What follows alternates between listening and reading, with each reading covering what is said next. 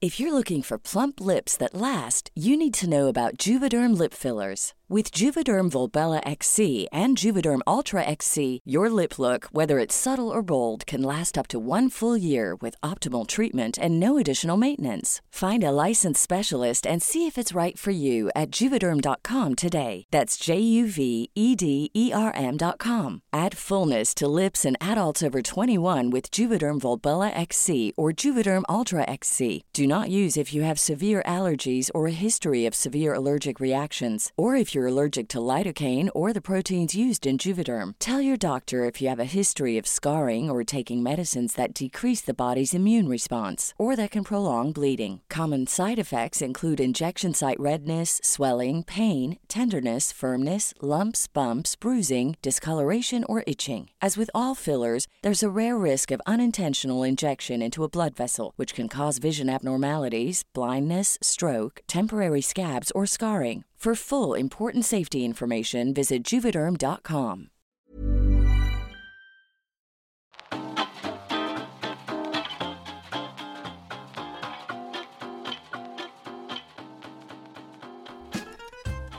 Hello, and welcome to Gays on Film.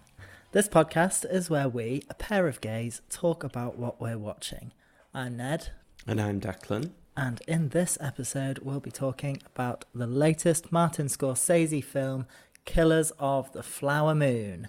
Remember, there will be spoilers once we get to the headline feature, so as always, do proceed with caution. But before we get to that, I'm dying to know what you've been watching recently. What have I been watching? So, was it yesterday? No, Sunday. Sunday I went to the cinema to see How to Have Sex, which is a directional debut. Were you taking notes? It wasn't really like that. Oh. Don't actually really... I think I understand the title, but I won't spoil it. Okay. But it's a British film where a group of girls kind of go on a rite of passage holiday when they're 17. It's a directional debut by Molly Manning Walker, who I would say is one to watch. It perfectly kind of transports you back to... Like, we're not girls, so we can't really fully... But I went on holiday to, like, Magaluf with a group of girls, and I can kind of see the naivety that when you go on holiday at that age, you think you're invincible. We were invincible. Well, I know, but you're not really. No, I know. Like, you think you know everything, and then you go to somewhere like that, and you're like, oh, God. So there's all sorts about kind of exploring consent and female adolescence and friendship and all that kind of stuff, and it was great. And for a film that, you know, it's a drama, it's set in Malia, it could have looked pretty standard from a cinematography point of view, but it was beautiful. Aww. It was gorgeous. So it's currently out in cinemas when this episode goes out on Wednesday the 8th. I don't think it'll be there for long, but Mubi was the distributor of it, I think, so it might go on their streaming service. Could we get their streaming service in the UK? Yeah. Yeah. But yeah, it premiered at Cannes Film Festival and all that kind of stuff, so it, you know, it's might get a couple of BAFTA nominations potentially. Very nice. I've also watched, well, I've now finished the first season, which we got really late in this country for some reason. It's been out in America for a while, but Interview with a Vampire. Now, I wouldn't say it does anything particularly original with the vampire genre, but I think the books that it's based on are fairly old anyway. Well, not old, not like Bram Stoker's Dracula kind of. Who wrote Dracula? Bram Stoker. Right, it's not that old. But it doesn't do anything particularly original, but it's done very well. Okay. And I really enjoyed it, and it's on BBC iPlayer if anyone wants to watch that. Is that a bit gay? Yes, and there was a film with Tom Cruise and Brad Pitt years ago called about the same, adapting the same novel. Yeah. And it got a lot of criticism, and it gets a lot of modern criticism because it totally kind of took the gay out of it, where vampires are inherently kind of always a bit queer. Yeah. And it was overtly in the books. They were very kind of a homoerotic set of books. So I have to read them. it's quite a lot of them, I think. The second season is coming as well, so it's not as if it's a one and done. But yeah, and I also wanted to talk about The Morning Show, which I've now watched 9 out of the 10 episodes of season 3 on Apple TV, and I think it is popcorn entertainment. It's not amazing. It's not crap. The performances are really fun. Jennifer Aniston is amazing, and I just love it. And so's that one from who was on Graham Norton this week. Past Lives, what's it called? I don't know. I'm not very good at names. I feel like... But we did talk about The Morning Show last time. It's Greta and Lee. Mentioned Greta Lee. Yeah. Oh, well, I won't repeat myself, but You yes. already have. Well, yeah. Oh, dear. What have you been watching? Well, last night I went to the cinema on my own, made a little visit to Hyde Park Picture House, and saw my first Leeds International Film Festival 2023 screening. Anatomy of a Fall. But I'm not going to go into too much detail now, Declan. I can tell you're chomping at the bit. But we're going to have a LIF special episode after the festival. Yeah, because I think it'd be quite good, because a lot of these films either don't have distribution yet, or they're not coming out for another few weeks. So I feel like it'll be a good episode to make sure you look out for this film. It was really good when it does get released. We'll work out the format. Yeah. So that'll be fun. Other watches of note since we last recorded, we saw Chicken Run on Sunday evening. Now we are planning on doing a time capsule episode on We that are. one as well, so you might want to keep your beak closed on that one. All I'll say is that you literally cannot watch it too many times. I still find it hilarious, and I grew up on it. And we're excited for Chicken Run 2, Dawn of the Nugget. We are. So, that. What else?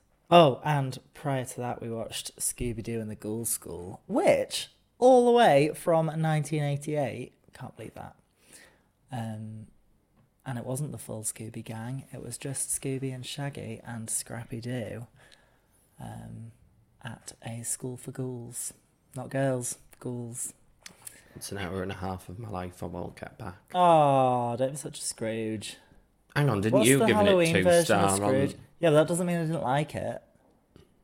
Just means it wasn't What I very good. enjoyed more was you and our friends who, unbeknownst to me until recently, I've discovered absolutely crazy Scooby-Doo fans who can quote all the niche naff 80s and 90s I'm not quite films. as obsessed as them too. That's weird that they can do that. I was like, are we going to watch this, or are you just going to talk all the way, like, say the DNA, words Harry, all the way we're through talking it? to you. Yeah.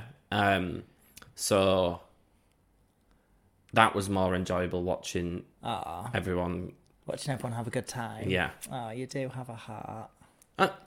Who was doubting that? Nobody. Oh, I good. was just reiterating.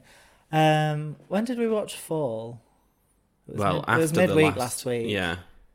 Can't remember which night it was. You've blocked it out, have you? Oh, I did not have a good time watching it. I mean, it was a good film, but I did not have a good time watching it. I hate heights, and it was set 2,000 feet in the air. Yeah, it was high. For the entire thing. Did not enjoy the watching experience. I think it was a real tense kind of popcorn It was very film. tense. Yeah. It's on Netflix. It does quite like fun things with the think it story is. and things though. So like if you like a bit of a it's not a disaster film. What is it? A thriller? One of No. those films where like people get stuck in stupid places and have to get out. It was one of those sorts of films. Very dramatic. Just Watch calls Couple of it twists. mystery and thriller. I don't think it's either of those. Oh, well. But it's on Netflix anyway. Yeah. And it's been... one sequel was greenlit and now a second sequel was greenlit. So there's obviously going to be some sort of fall franchise. Oh, very nice. Can't wait but to I think not they're enjoy probably- those as well. I think they're probably quite cheap to make, and if it does Well, I quite mean, it well, had an then... entire cast of 3 people. And 2 vultures. And 2 vultures, which were probably not real. Shock. Is that everything we've watched? Yes, it is. What's been going on in the news? Well, we haven't recorded where we had a news section in since the death of Matthew Perry, Oh, R.I.P. which is a death that hit me quite hard Yeah. because, like so many people my age, I mean, you're probably in the minority. I am. Friends was like, I would come home from school, I would watch 2 episodes, maybe 4 on E4, and then have me tea, and then, so it was like at least an hour a day of all of school. I was growing up with these characters, and I just think it's just sad. We don't really know what happened other than where he was found, but it's interesting that he is kind of asked, although he knows that this probably won't happen, but he wants the first thing he always said he wanted like the first thing in his obituary to be about kind of how he helped people get sober, because apparently he owned like a halfway house for people. Yeah, I think so. Which he realistically knows that he will always be remembered for Chandler Bing first. But I just think people should recognise that. I just thought it was very sad. I think as we start getting old, like, I feel like we've gone through a phase where you hear these celebrities die and you're like, oh, I don't really know who they are, because they were more like, your names, parents. but you're not got the emotional attachment to your parents. It's more like your parents' generation, whereas as obviously we get older, we'll experience, oh my god, so-and-so's died. Yeah. So incredibly sad, and I want people to stop hounding the cast. They've released a statement, leave them alone. I've seen some horrible, like, paparazzi chasing them, taking photos of them, trying People to need to get a life. trying to get them to comment on how they're feeling. I mean, they're going to be pretty devastated, aren't they? So, yeah. So moving away from that, I just wanted to talk about a Variety piece that was released this week that was absolutely scathing on about Marvel and the MCU.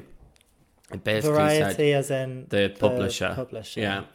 It basically said that it's screwed, the Marvels won't fix it, and it kind of said a few bits about some of the shit that's going on behind the scenes. Some of it we already kind of knew. Basically, they've got a major problem with Kang because of Jonathan Majors. The Marvels is tracking to potentially be the lowest ever opening weekend of a Marvel film. Oh, God. Although I will comment, I think a lot of that is misogynistic based, and I think the fan base has got very toxic. Yeah. Some of the stuff they've released in the last couple of years have been absolute, in my opinion, clunkers. Secret Invasion was horrendous. I hated Thor: Love and Thunder, which we all know from listening to this podcast. I thought Ant-Man and the Wasp: Quantumania was fine. Yeah. But for Emphasis one that on is fine. But for an MCU film that is introducing the next big bad for this phase, it was a bit like, oh, is that it? So there's a lot going on, and I guess what I wanted to ask you your opinion on something. Me? Yeah. We've all, I would say, and I can't believe I'm admitting this, I don't care as much about Marvel as I used to. I'm actually more excited to kind of start seeing what James Gunn does with DC for a bit of a change. If there was a couple of things that you think Marvel should do to fix it, is there anything that you think I'd much prefer them to do this? I don't know. Kind of wish you'd asked me that before so I could prepare an answer. Oh, sorry. Do you want me to answer first? No, I'm going to come up with an answer right now. I just think everything's become too formulaic, and the things that feel like they should have stakes don't really have stakes. And because they're trying to make a like a cinematic universe, which is obviously no mean feat, like fair play for trying, I just think maybe it's a little bit overcomplicated, and in trying to make it so complicated, they're not being able to do stuff as well. You know what I mean? Like, spread themselves too thin. Yeah, I think that's the general consensus, to be honest. I think 'Cause with the TV shows as well, it's like, you look at the Marvels trailer, and if you've not watched Miss Marvel, I'm sure you can probably jump in and watch it, because they'll have a couple of lines where it brings you up to speed. Yeah. But I think it's gone too big too quick as well. Like, there's too many... They've got too many characters now that they've introduced who we've never seen since they've introduced. Yeah. Like, where's Shang-Chi? Where is Moon Knight? Where is the new Hawkeye? Like, where are they all? Like, at least you had a main bunch with... It kind of made sense to centre around the Avengers. Yeah. And that allowed them to have a few different franchises popping off. Like, there was Iron Man, Black Widow, Captain America... No, Black Widow wasn't a franchise. It was a one-off, wasn't it? Yeah. Captain America was. Thor. And Thor was the other one I was going to mention. All of those were really cool. And then the Guardians became like A thing. a group that you could have used as the centre for a few different branches, maybe. But I think what they've tried to do is pull in bits from parts of Marvel that haven't yet become a Shang-Chi isn't movieable franchise. Well, like, thing. Shang-Chi isn't as famous as Captain America. Whilst I really like the film, it's not like... It's not a Batman. No. Oh, that's why I think, personally, they should kind of do a little bit of a soft reboot and just regroup around both the Fantastic Four and the X-Men. Yeah. Because the X-Men in itself could be... Exactly. Like, you could have loads of you them. have the X-Men universe. Well, exactly. exactly. Yeah. So, and those characters are ones that are well-known X-Men films. Yeah, I they already adored have fans. growing up. Like, yeah. So, we shall see. Yeah, I think they just sort of over-egged the pudding a bit, got a bit overexcited, and it's all starting to crumble in on itself. And you can tell that the Marvels is struggling because they've released a final trailer today with pre-ticket sales, yeah. And the third trailer I wish I hadn't seen because it used of the Marvels. Yeah, it used Captain America, Tony Stark, like it used the Avengers, like old clips of the Avengers. It used Thanos. What's the point? Brought like. Because they're clearly struggling with ticket sales, and it also revealed a cameo and a potential spoiler. So, well, Marvel I mean, you give too much desperate. away in the trailer, and people don't even need to see it, though. You know what I mean? Like, yeah, nobody enjoys to see a film that they have seen the entire plot in the trailer. Although there is something there is a development I am slightly warm to. Do you remember Echo, who was in Hawkeye? She was deaf. Yeah. She's got a series coming out in January, and it's called like something. It's going to have a different. You know, when Marvel Studios starts and it has that, it's going to have a different indent, and it's going to be like more grounded stories that don't really have to can be watched on their own without having to see the rest of the MCU. Oh, that might be good. And it's R-rated, like it looks badass as well, the trailer. And I just think, oh, maybe that's a way to fix it a bit. I think that's probably something to be said, because I think the more you watch of Marvel, the more you need to watch of Marvel for the rest of it to make sense, because they've tried so hard to weave everything in together, which means that people get tired of it. They should keep like the must-watches quite slim and have lots of branches coming off it for people that have different interests. I agree. Anyway, let's... Well, what a time we've had, but now it's time to cast our minds into the future and get excited for what's coming up in the world of film. It's time now for Trailer Trash or Treasure. And what have we got this week? This episode, because we're doing more than one a week. Is it a film? It looks like a film. I think so. I've not actually seen this trailer. Lisa Frankenstein. So, as usual, listeners, we will pop the link into the show notes. If you would like to watch this trailer along with us, because neither of us have seen this one, pause now and rejoin us. I just say, imagine if this was called Liza Frankenstein and it was Liza Minnelli as Sorry, that's just like... Yeah, anyway, see you after the sparkles.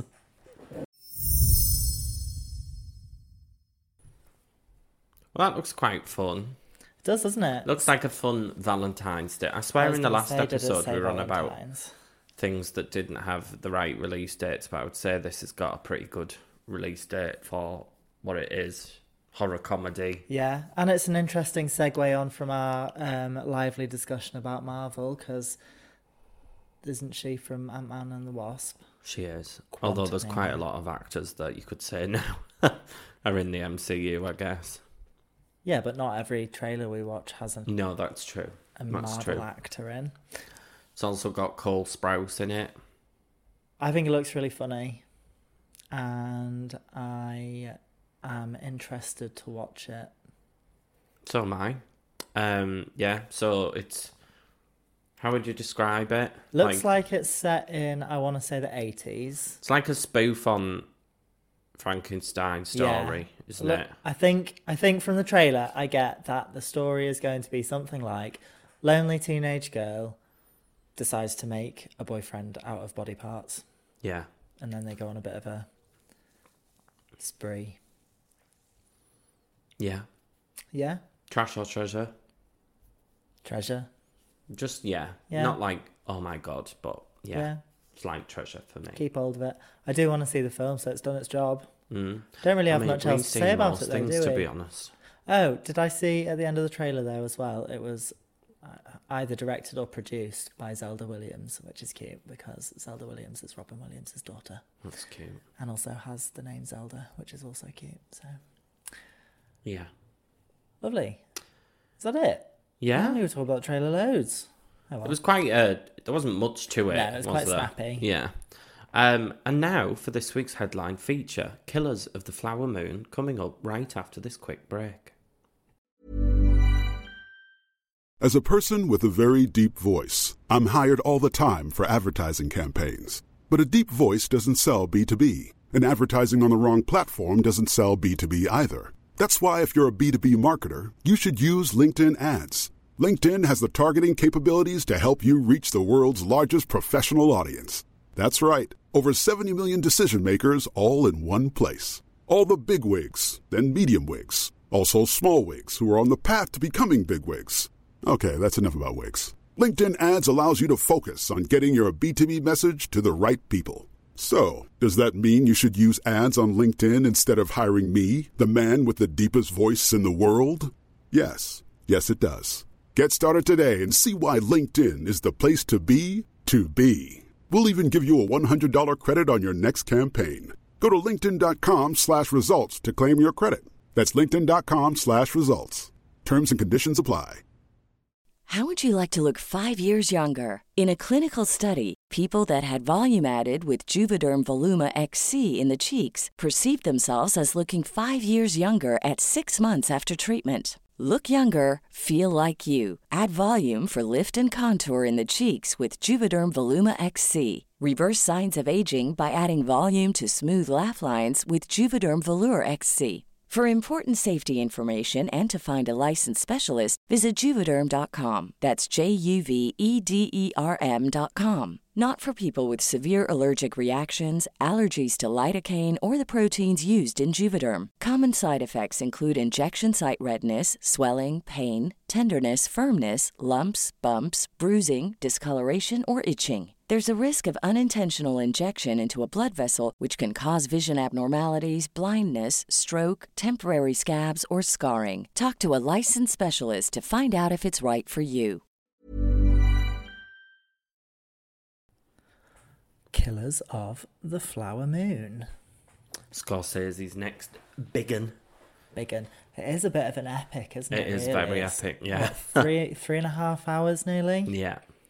Incredible. And I can't decide if I felt it or I didn't. Don't think I did. You don't. You're not. Your attention span's better than mine, though. Not necessarily. Some 2-hour films I really struggle my way through.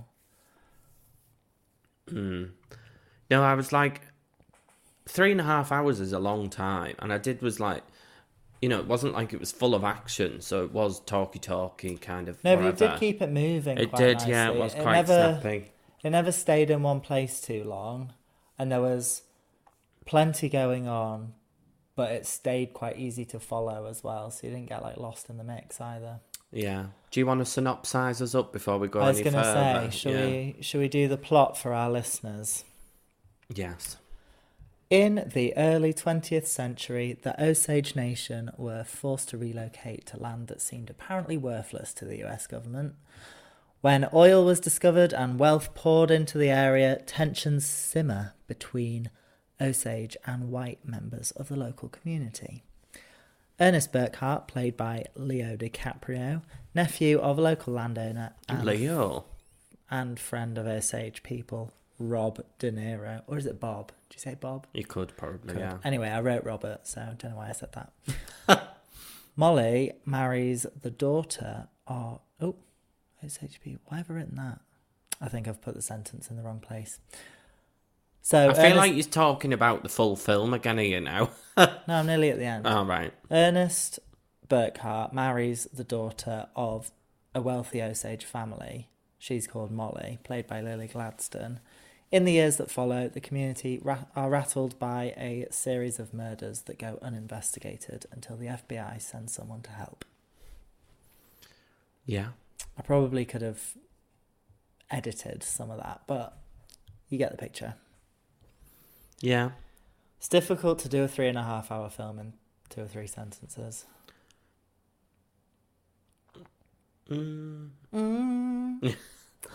I guess so. So, initial thoughts? Loved it.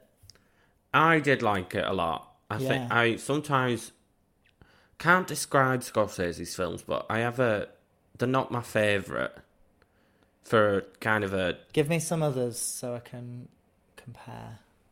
Or Well, I didn't like his last one, The Irishman, that went straight to Netflix. I thought that was boring as sin. Did I watch that one? No, I'm thinking of The Highwayman. Highwayman. What? He's done Gangs of New York. I quite like that one. I haven't seen that. Shutter Island, I didn't mind. Actually, I like quite Shutter Island, that. actually. And I'm talking myself out with this because I quite like The Wolf of Wall Street as well. But I don't tend to like his mobby films. No, I know. And like Goodfellas, Taxi Driver, and I hate to say it, I know it's not Scorsese, but I don't really like The Godfathers that much because of that. I just find mob films, I can appreciate the craft, but But this wasn't a mob film. No, but tonally, it did feel It was a bit quite similar. Like, it wasn't Shutter Island, was it? No, Like, there were themes that would be quite comfortable in a mob film, for sure. And like how manipulating people and framing yourself to be the good guy, like Robert De Niro's character does, and turns out he's not. He's the puppet master in it all. But I think it's a very, very good film, and actually incredibly depressing. I don't know if I would describe it as depressing, but I definitely think that's a fair description. I think it's possibly telling some truths that people aren't quite used to telling or hearing. Well, there has been some criticism, actually, that a lot of this film, basically the white characters were a lot more fleshed out than the Osage Native American characters, which I can get on board with. Yeah. And someone was quoted saying it's not that it's not good for like it's making progress, but we're still not quite there. And it also made them look like. And then there's somebody saying that I read it did. It told the story from the perspective of the white family, yeah, rather than of Lily Gladstone's family. Yes, but That's why. But I think If it you're had Martin to because it was telling Scorsese, us well, what went on in exactly. the background. If you're Martin Scorsese as well, who's always done films kind of critiquing the capitalist system, critiquing America's history at points as well. Yeah. He's not going to... I don't understand how he could necessarily do it from the point of view of the Osage. No, I he don't think almost he wants us as not me, because I didn't Yeah. persecute the Native Americans, but whites to realise what we did, because this happened all around the world with colonialism and all that kind of stuff. I mean, so it definitely, at a point in time, it comes when it's definitely relevant to tell these stories. It's definitely an effort to reveal some truths about history that have been whitewashed or erased through the years. I've listened to a few interviews where people say, what? like in America, I mean, I did in history GCSE, the American West, which includes some of the Native American history. Yeah. Never heard of these. No. I remember is it Sioux and Sioux and all those? Yeah, but it's a very untold story. And what I did quite like about using another story within this film that people do recognise was the Tulsa Reference to the Tulsa race riots. Yeah, Yeah. because that's something that's always taught, I would say. I think has only come out into like common knowledge in the last 5 years. Oh, I remember studying that. The first time I heard of it was after the murder of George Floyd. Oh, really? Yeah. Oh, that's yeah. So, but I didn't do history past year 9 at school. Oh, And the only thing I ever really GCSE. learnt about was World War II and the transatlantic slave trade, but that was very much told from Britain's perspective. But no, I found it incredibly, Yeah, I think what... well, not frustrating to watch as well at times. Yeah. Like right from the start, the law requires... So once white people find out that the Osage have got oil on their lands and greed kicks in and, oh no, we kicked them onto a different land, but now we're going to encircle them and infiltrate our way into their lives because we don't hate them now they've got money. But like right from the start, law requires court-appointed guardians to manage the money of full and half-blood members, assuming them to be, in quotation marks, incompetent. Yeah. Which... it's just horrific. Like, it's awful. Yeah. I mean, it's the active exclusion of indigenous people, isn't it? Yeah. From economic systems set up by colonial interests.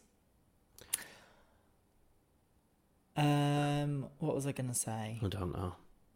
I think, going back to sort of criticisms of the fact that the Osage characters weren't necessarily as fleshed out as the white characters, and responding to your point about Robert De Niro not really being in a position to tell it the other way around, I think, which does make sense to me. I think what criticisms like that do don't necessarily say Martin Scorsese should have done it differently, but say that someone else needs to tell the other side of this story in another way through a different lens. That's what we want to see next, type thing. You know what I mean? I wonder like if the progressing book, the conversation, because it's based on a book, isn't it? I wonder if the book is I'm written from. confused about that because I thought it was based on a work of fiction. It was adapted from a work of fiction that was based on events from real life, but the first paragraph on Wikipedia says that it was based on a book that was non-fiction. So it's based on a true story. Yeah. Well, yeah. So, but what I'm saying is, I would like to know if that book is written more from the perspective of the white people or the Native Americans. Well, it is written by a man called David Gran. Yeah. So. But yeah, what what I found probably, and I've touched on this already, what I did find probably the most menacing was Robert De Niro's character, William King Hale. Just because, he's this kind of, frames himself as this friendly benefactor. I mean, they all call him King, which exactly. is weird. Like, it's cute when we do it. We're not doing it for some sort of weird power grab. But, like, it's just awful that he's playing like he's on their side. He's secretly scheming to kind of murder them, steals their wife, tells Ernest, who is DiCaprio's character, to kind of court Molly Kyle, who is played by Lily Gladstone, really quickly, because that's the family that's got kind of loads of money.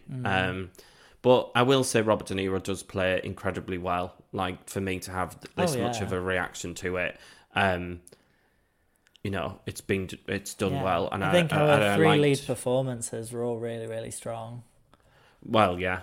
I mean, you kind of expect it from De Niro, DiCaprio, because we've seen them in lots of things. Yeah, but they're not necessarily, like, bulletproof, are they? But Lily Gladstone as Molly Kyle played it in such a, like, muted... I felt that... kind of... all of it was on her face. Yeah, I felt that her character was the most lived in. Yeah. Like, I didn't feel like I was watching somebody acting. I felt like I was watching somebody living. And as her family slowly get picked off one by one. Oh, it's just awful. But the way she deals with it is so realistic. It's like bit by bit, chip away at her, and she's like, and then before we know it, bloody Ernest is poisoning her through her insulin, which is awful as well. Hey, didn't what's his name, the king, what's his actual name? What's the guy, Robert De Niro's character's name? William King Hale. William Hale. Didn't he take keep your friends close and your enemies closer to, like, the absolute extremes? Did he? Yeah. In what sense? He made his nephew marry the person he considered his enemy. Oh, yeah. And then poisoned. Well, it wasn't even that. Family. Do you think he saw them as an enemy, or just, I want your money? Well, I mean... they're two different things, in my opinion. I was just using the common turn of phrase to make a point. Okay. But thank you. I tell you one thing I did feel like wasn't done particularly very well. So when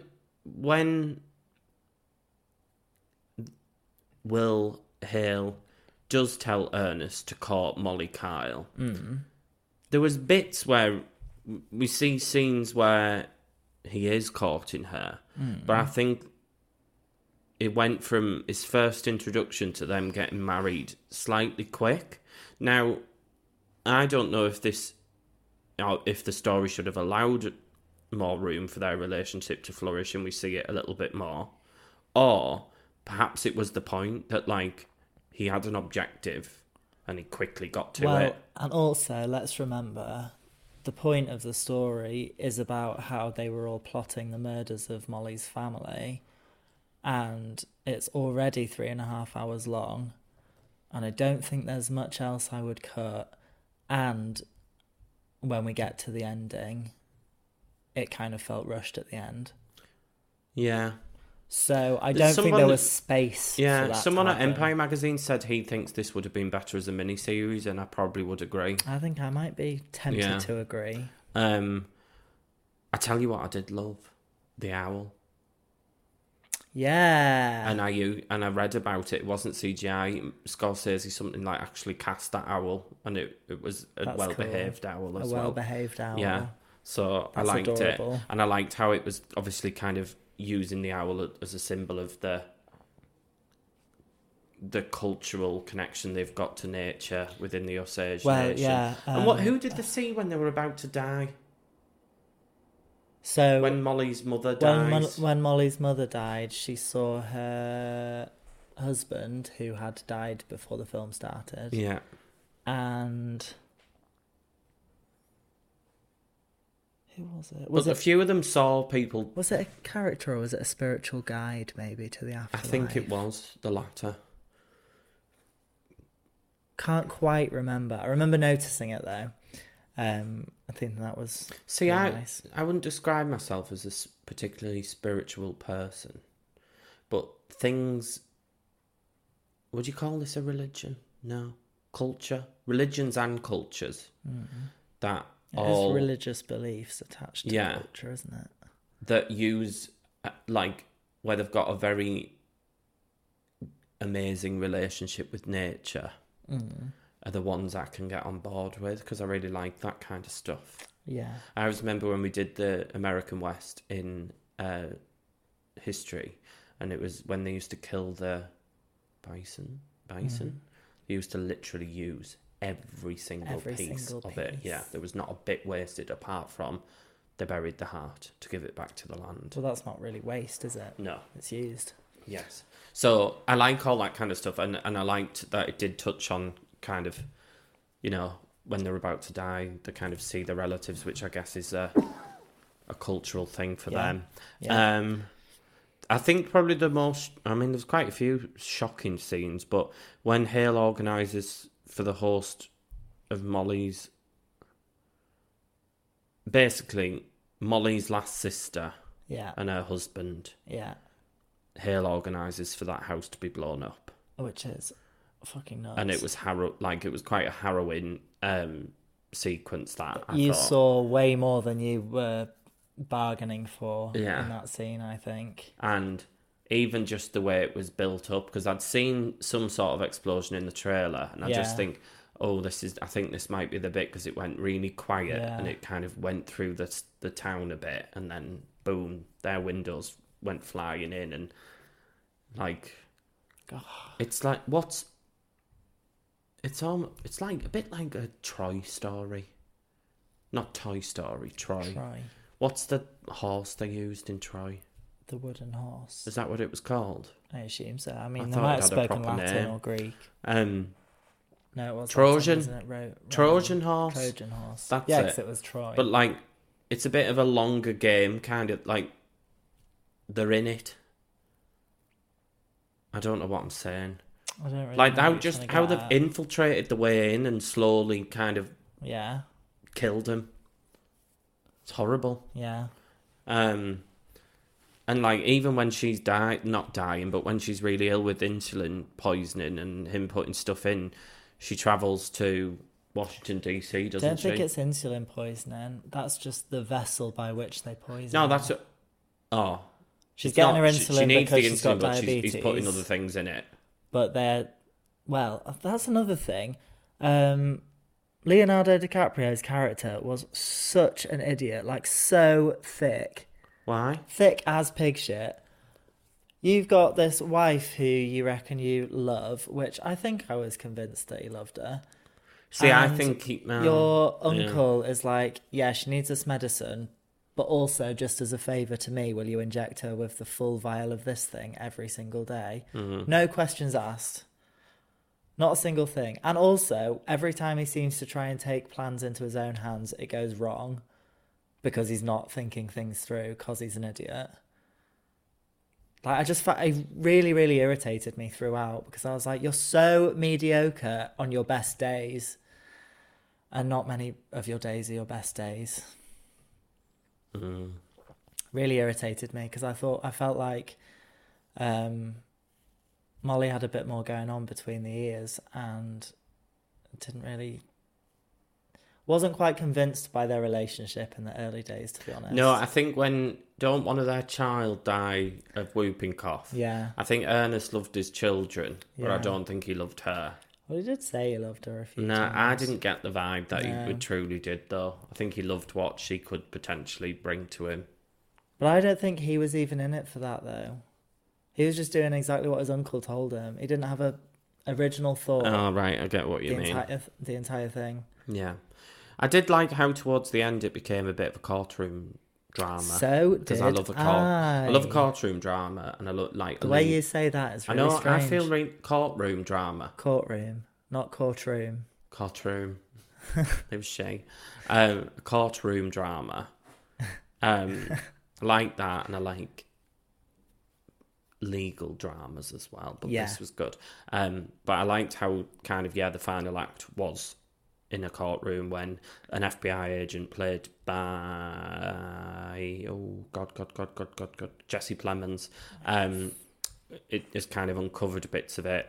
It plays out, the courtroom bit's quite well done, and I like, is the final scene her, other than when they're wrapping it all up, the powerful scene when Molly sits down with Ernest and says,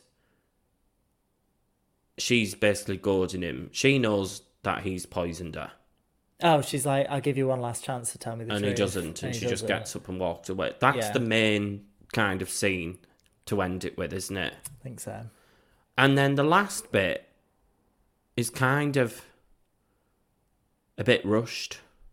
I would agree with you on that. So it kind of, does it go through footage, or I can't remember. Right, so How does it explain what happens after? To get into the ending, I think we have to understand that throughout the film there are like themes on cultural heritage, so it's really kind of telling the audience about traditional values in the Osage Nation. Then it's all about how new wealth interacts with that culture. So you see kind of people drinking too much, people driving around, people being unhealthy, and all of that. Then it's about how money corrupts, which is all about sort of the thirst for wealth is the motivation for the white folk to start conspiring against the Osage. And then when it gets to the courtroom, it's the injustice in the judiciary, because there is quite clear bias. Of course. I mean, there still is in America. Yeah, in favour of white people over any people of colour and indigenous people overall in the judiciary. So they have to work really, really hard to get any sort of convictions through in this case. And then the ending is like, and here are all of these really important things, and we're going to stand on a stage and talk as if we're doing like an Only Murders in the Building type podcast. That was it. Yes. It cuts to like a radio show, doesn't it? It was a strange creative decision. It was really weird. It came out of nowhere. It had no context. And it was probably 2-3 decades later. It did remind me of Only Murders in the Building. Yeah. Like, it was I think that's what irritated me about it. It was very like twee. There was loads of people playing different instruments and having the props. Yeah. So, and I just kind of, if that had happened at the start to open the story and maybe been touched on throughout, it would have made sense as the ending, and I wouldn't have felt like the ending was rushed in that scenario. But because it just sort of came out of nowhere, I was a bit like, did you get bored or something? I think there's been a creative decision there that will probably mean something. Well, I mean, yeah. Like, no, as in like... But it's not clear enough what it means. It isn't, but I'm trying to think like how twee it is, the way they're announcing it, let's say, as if it wasn't a serious thing that happened. Oh, yeah, as if just brushing over it. It's been consigned to history as a form of entertainment. Yeah. All right, maybe we've got there. Maybe we've got there, but it was a bit jarring. But you should get that when you're first in there. Not necessarily. No, but most films you should. Something that's thought-provoking, and we've got there by talking about it. So I don't think it's necessarily the worst thing. But it does kind of take off it really just the important bits it's telling you. So like, out of it. Ernest and Hale were convicted of life sentences. Yeah. Both were paroled after a few years, despite the Osage protesting to the parole board. Yeah. So another injustice. There we go. The other people, the co-conspirators who were kind of involved in the plot with Hale, were implicated. they were implicated in it, but they weren't prosecuted due to, and I quote, a lack of evidence. So again, another injustice. Molly divorced Ernest after the trial. She remarried and died of diabetes, age 50, in 1937. She was, as kind of culturally seemed to do, she was buried with her family, her parents, sisters, and daughter. Her obituary did not refer to the Osage murders. And then it's got a quite nice final scene where the last scene shown from overhead shows numerous Osage celebrating their surviving culture in a large tribal dance. Oh, yes, I do remember that. That was really nice. So that kind of brought me back in, like, oh, that's quite nice. Yeah, it was a little bit like... But all that important information, as we say, was told in this kind of really weird form. Really quick form. I don't know. It took me out at the end, and I left confused rather than satisfied. Yeah. In spite of it being a really, really top-notch film. Yeah. I tell you what, as well, another thing why I probably use the word depressing. It still felt quite timely, sadly. Yeah, it doesn't feel like a whole lot has changed, especially because this came out around the time Australia were voting to recognise the rights of Indigenous people, which did not a good look. That it was a no as well. The referendum. So that's what I mean. Although I do think Australia's got probably racial issues that it has baked into its history that it hasn't fully confronted, like most of definitely us in the westernised kind of world. But yeah, I felt it was very timely, especially due to kind of greed and with oil as well. Yeah. Like black gold, as they've always called it, isn't it? Like it doesn't matter who's got the oil, people will be around it like vultures. So like flies round shit. Exactly. Yeah. So yeah. So this film cost £200 million. Did it? So, but sorry if you can hear those fireworks. We're recording very near. Well, after Bonfire Night. I don't think you'd be able to pick them up on the microphone. Okay. Exposed. Whilst it did look lavish, kind of beautiful, had all these stars in it, like, what the hell did Apple spend all that money on? Like, 200 million is like a really CGI-heavy film with loads, but... I mean... Unless they paid Scorsese a fortune, because this film possibly is going onto Apple TV.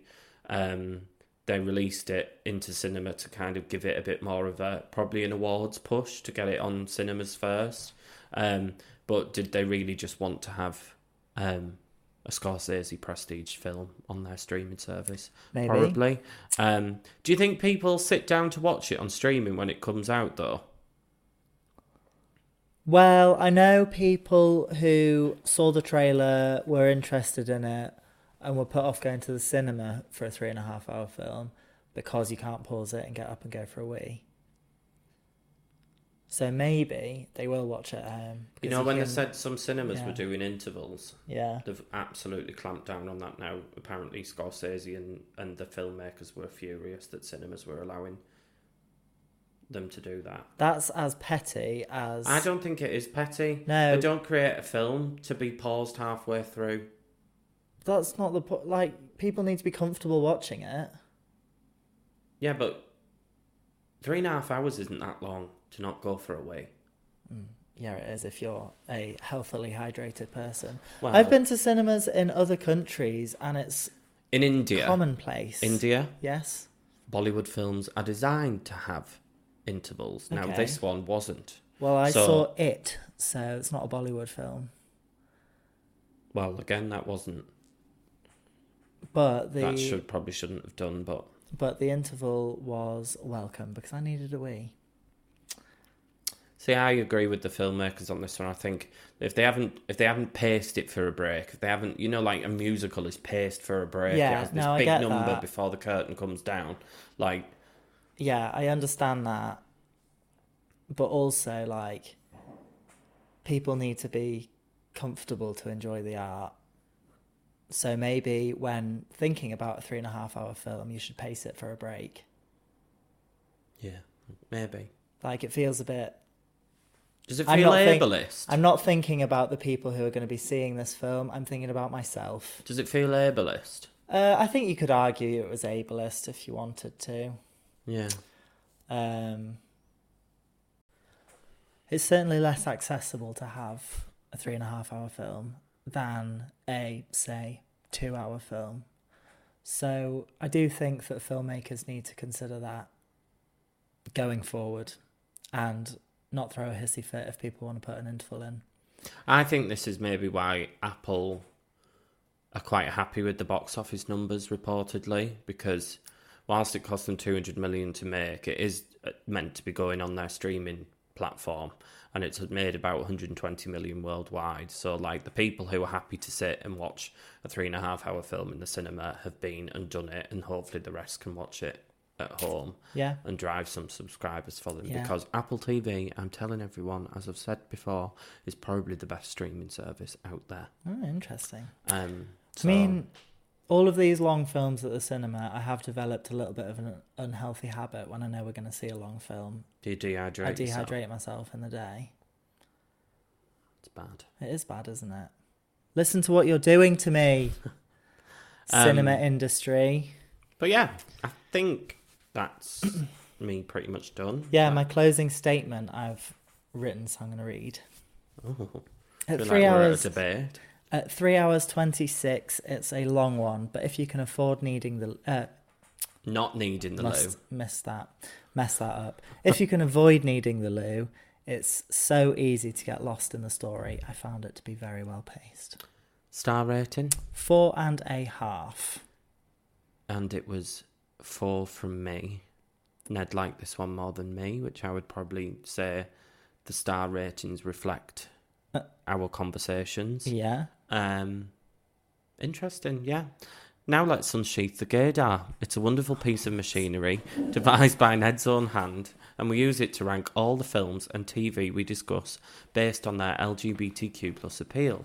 Let's see where the gaydar ranks Killers of the Flower Moon.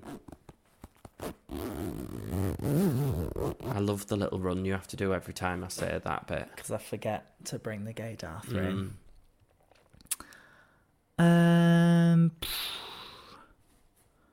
It's way down there. That's what I thought. It is below Mission Impossible Dead Reckoning Part 1. Yeah. Above Interstellar. Right. I'll tell you why. Because there's something inherently gay about cowboys, and this is a Western-ish. Okay. I don't actually have much to comment on it because it doesn't really have any queer themes. No, there's not really much all. else to say. And it didn't really need it unless there was parts of the story, because I know there's quite an interesting... I think it's quite an interesting topic about kind of gender and sexuality within Native American communities.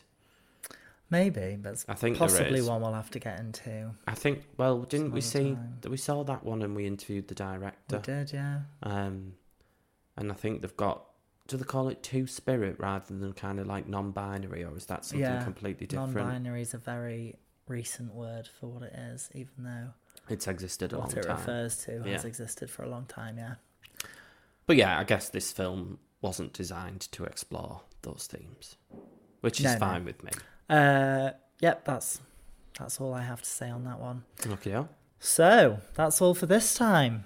If you have enjoyed this episode of Gaze on Film, please subscribe, rate and comment on your podcast platform of choice.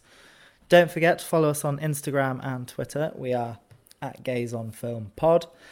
And check out our Letterboxd accounts. The links to those are in the show notes. Excuse me. I feel like you've been holding that burp in for ages. Just since I started this sentence.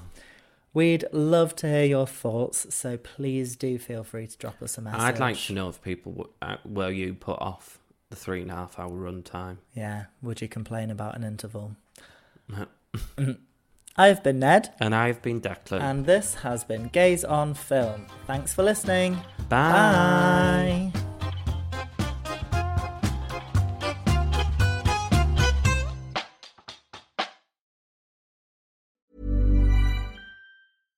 How would you like to look 5 years younger? In a clinical study, people that had volume added with Juvederm Voluma XC in the cheeks perceived themselves as looking 5 years younger at 6 months after treatment. Look younger, feel like you. Add volume for lift and contour in the cheeks with Juvederm Voluma XC. Reverse signs of aging by adding volume to smooth laugh lines with Juvederm Volure XC. For important safety information and to find a licensed specialist, visit Juvederm.com. That's JUVEDERM.com. Not for people with severe allergic reactions, allergies to lidocaine, or the proteins used in Juvederm. Common side effects include injection site redness, swelling, pain, tenderness, firmness, lumps, bumps, bruising, discoloration, or itching. There's a risk of unintentional injection into a blood vessel, which can cause vision abnormalities, blindness, stroke, temporary scabs, or scarring. Talk to a licensed specialist to find out if it's right for you.